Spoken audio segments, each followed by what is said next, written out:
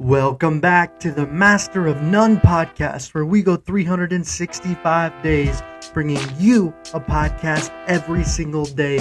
Nothing is off the table.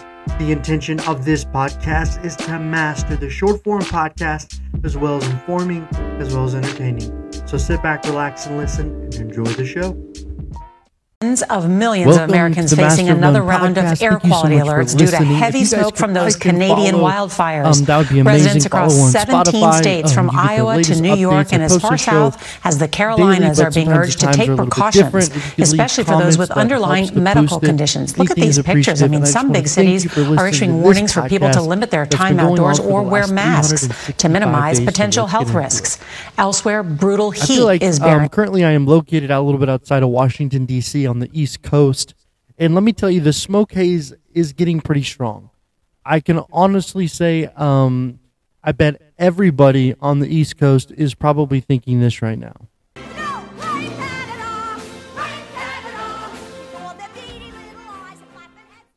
You might be thinking, blame Canada. But there's a lot more to the story, you know, and it's like, in all funness, it's like there is a lot of smoke coming from Canada right now.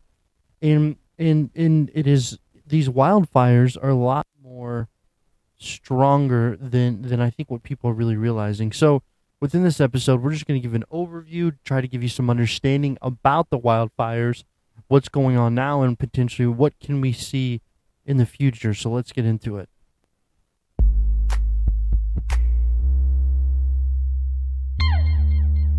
Of millions of Americans facing another round of air quality alerts due to heavy smoke from those Canadian wildfires. Washington, D.C. today had some of the most polluted air in the world. D.C. and Maryland urged face... Toronto's air quality was listed as the worst in the world. So whenever we look at this story, obviously, you're probably like, why did you just play those clips? And I really wanted to outline because there's almost three stories here. The first one is really going into the air quality. Now, I am in D.C., actually went on a 3-mile run yesterday, and I crushed it. I felt great. But they were saying it's some of the worst air quality ever seen, and last week was really bad. I mean, for us where we are, it wasn't as bad as it was in New York, but the air quality is so strong and so dense, and these fibers are so small in the air. They're smaller than like a hair follicle, so you are breathing them. And, you know, whenever we look at the nature of these fires, what we have to understand is this is 20 million acres of fires. 20 million acres. Now, when I say that, you're like, okay, but to put it into context, let's look at this. The most acreage ever burned in California at one time is 4.4 acres. If we look at the average of what was burned in Canada last year in the total fire season, it was 4 acres, okay? So now we're looking at close to 20 million acres. So that's, to put it in context, you know, that's the size of bigger than Rhode Island, Connecticut, all of these states. And this is why the smoke is so bad, because of the nature of these fires. There's close to over 400 fires currently happening in almost every province within Canada. And it's getting so bad that, you know, the smoke is even stretching all the way to Portugal, France, and that's really going a long way. So the first story is kind of the air quality. And we look at the next story, which is the fires itself, you know, and they're being started as a result of lightning. Some people say carelessness. The north is really dry this year, and it's a contributing factor to that. You know, and what we have to understand is, like, you know, there's a lot of forestry within Canada. You know, the population to forestry doesn't, you know, it's a very large country. And probably what's so crazy about this story is this is the beginning of the fire season within Canada. We still have 2 more months to go.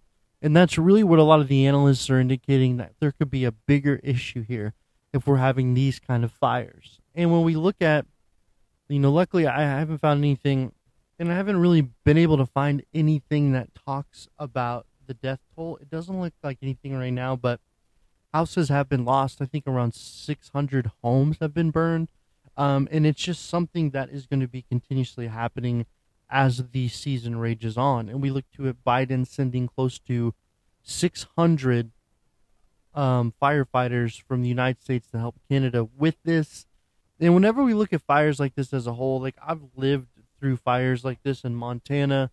I actually lived through the crazy fire that happened in Boulder a couple of years ago as a result of wind. And I think there was a story there with the Yellow Deli. If you're not familiar with the Yellow Deli, they're like this deli that is a cult, but they make sandwiches. I don't know. They're all over, and like I've ran into them a couple times, and they have this little area that I think within, like Tennessee as well. Yeah, like if you're not familiar with them, I guess they've been established since the 70s, and they focus on the 12 tribes that were found, and it's not your typical deli. So whenever you walk into the Yellow Deli, there is this other aspect of it that is religiously tied. And there were some people that thought that the Yellow Deli might have, on accident, created a fire that created a situation that contributed to the Boulder fire. But I don't know. That's just what the people were saying. But anyways, sorry, I got off on a tangent there. Whenever we look at these fires, what we have to understand is the fact that the size of them is just unreal when we think about 20 million acres. Like, to put that in the context, 4 million acres, all right? For 4 million acres, what happens is the wildfire services within Canada generally have, I think, anywhere between 70, 80 smoke jumpers. Now, if you're not familiar with the smoke jumper, what they are is these are individuals, and they get paid, I think, around $70,000 a year, and their main focus is to fly in and put out these fires. Now, these are usually some hard dudes. I know if David Goggins was a Canadian smoke jumper, and these guys are tough, and ladies. What they do is, they have to train in how to, parachute out of a plane, and they fly in with the tools in their backpack in, and they create these fire lines. So what's really important within fire is fire needs nourishment like everything else. And if you can create these fire lines that break up the fire that are certain, like, space apart, then that's kind of usually what dissolves the fire, on top of dropping, giant planes and helicopters of water to kind of to do that as well. So when we look at that, okay, that 70 to 80 to manage 4 million acres is usually the general normal total. So when we look at 20 million acreage, we'd have to potentially, triple that into about 150 to 250 smoke jumpers to go in and take care of some of these fires that are probably in areas that aren't necessarily going to see urban environments. So it's like, what is the current strategy here? I don't think, whenever we look at it, it's like the impact of it is going to be so strong in our everyday life in the East Coast. If it's just going to keep continuously happening for the summer. And it wouldn't surprise me if this is going to be like a summer of Canadian smoke. And it's just coming through and pushing out. Now, another contributing factor to this is, in fact, the wind. So, like wildfires and wind have a very interesting relationship, and that's usually what pushes them to be crazier than normal. So I say that because I've seen that firsthand in Boulder, and more than likely what's happening here is the wind was pushing the fires down and pushing the smoke down harder than normal, and then they get pushed out over the ocean and then placed in France. Now, it is toxic smoke. It's like when you look at these wildfires, you are breathing toxic smoke. It's not necessarily like, regular trees. It's everything that can burn up, and it gets diluted into these small microfibers. And they're saying like the worst air ever, but I can honestly tell you the worst air I've ever breathed in my entire life is when I lived in a little town called Lanzhou, China. And Lanzhou, China was between two mountains, and we all called it the Dirty Joe. And it was like a lot. And if it's in northern Gansu, if you guys ever get a chance, take a look at it. And there's a lot of factories and a lot of pollution and a lot of air that was just so nasty that I constantly had an air filter going on. And if you placed like something on the wall when you moved in, when you took it off, it was like it was a darker color than everything around it, or a lighter color, meaning like the air quality was just horrible. And then you had like dust storms and all this crazy stuff. And that was really bad air as well. I'm not saying it's worse than this, but I've definitely breathed in some nasty air before. So whenever we look at this story as a whole, the big question is, how much more longer is this fire going to burn? And in what is going to be the outcome for the rest of the North? If we're already getting fire in these places within Europe and the acreage is burning, 4 or 5 times the amount we see in Canada in a normal year, I'd say this is a true state of emergency. Now, what the Prime Minister Justin Trudeau thinks is the fires are linked to climate change, but the full story of what is happening this year is fires that are compared. So they're saying it's climate change. I don't know. Is this climate change or like every 100 in a year kind of fire? Because how do you go from 4 million acres to 20 million acres in the span of 1 year? It could be climate change. Who knows?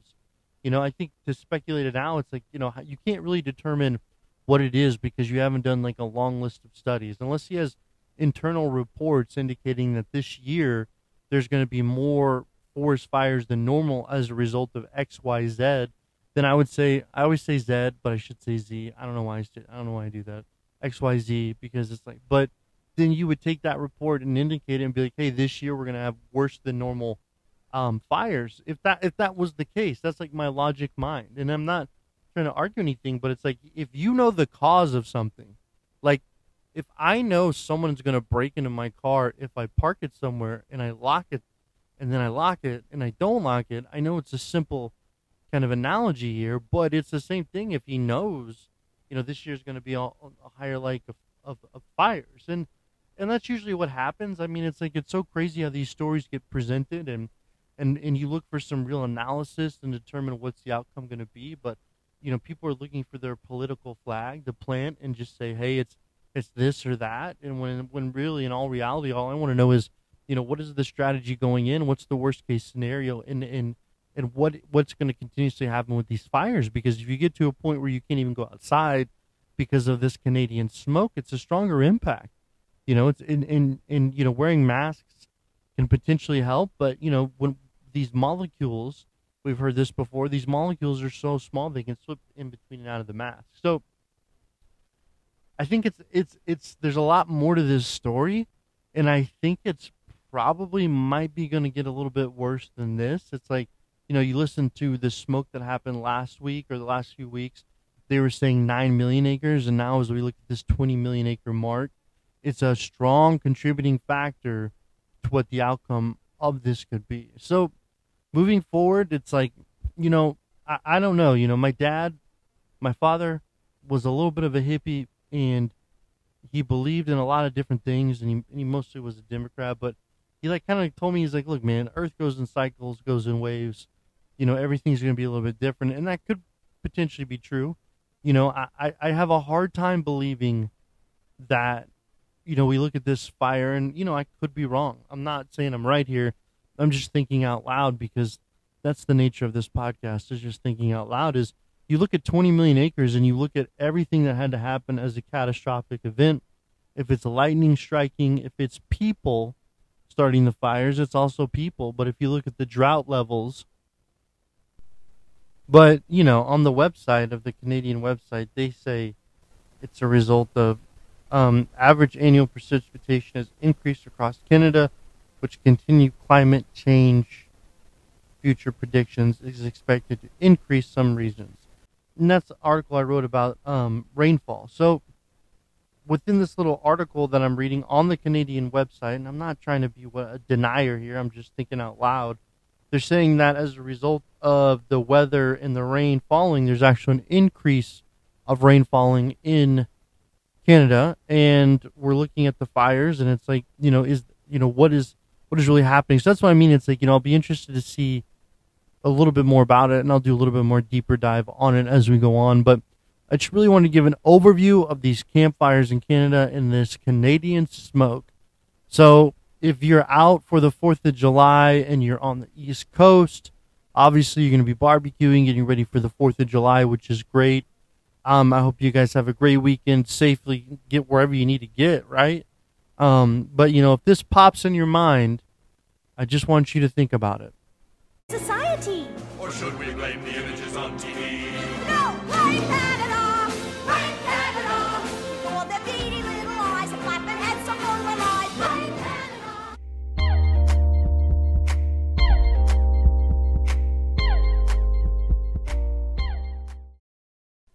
All research, audio quality, and editing is done as a master of none production. I do it myself, so I want to thank you guys for listening and support, and we'll get back to you tomorrow.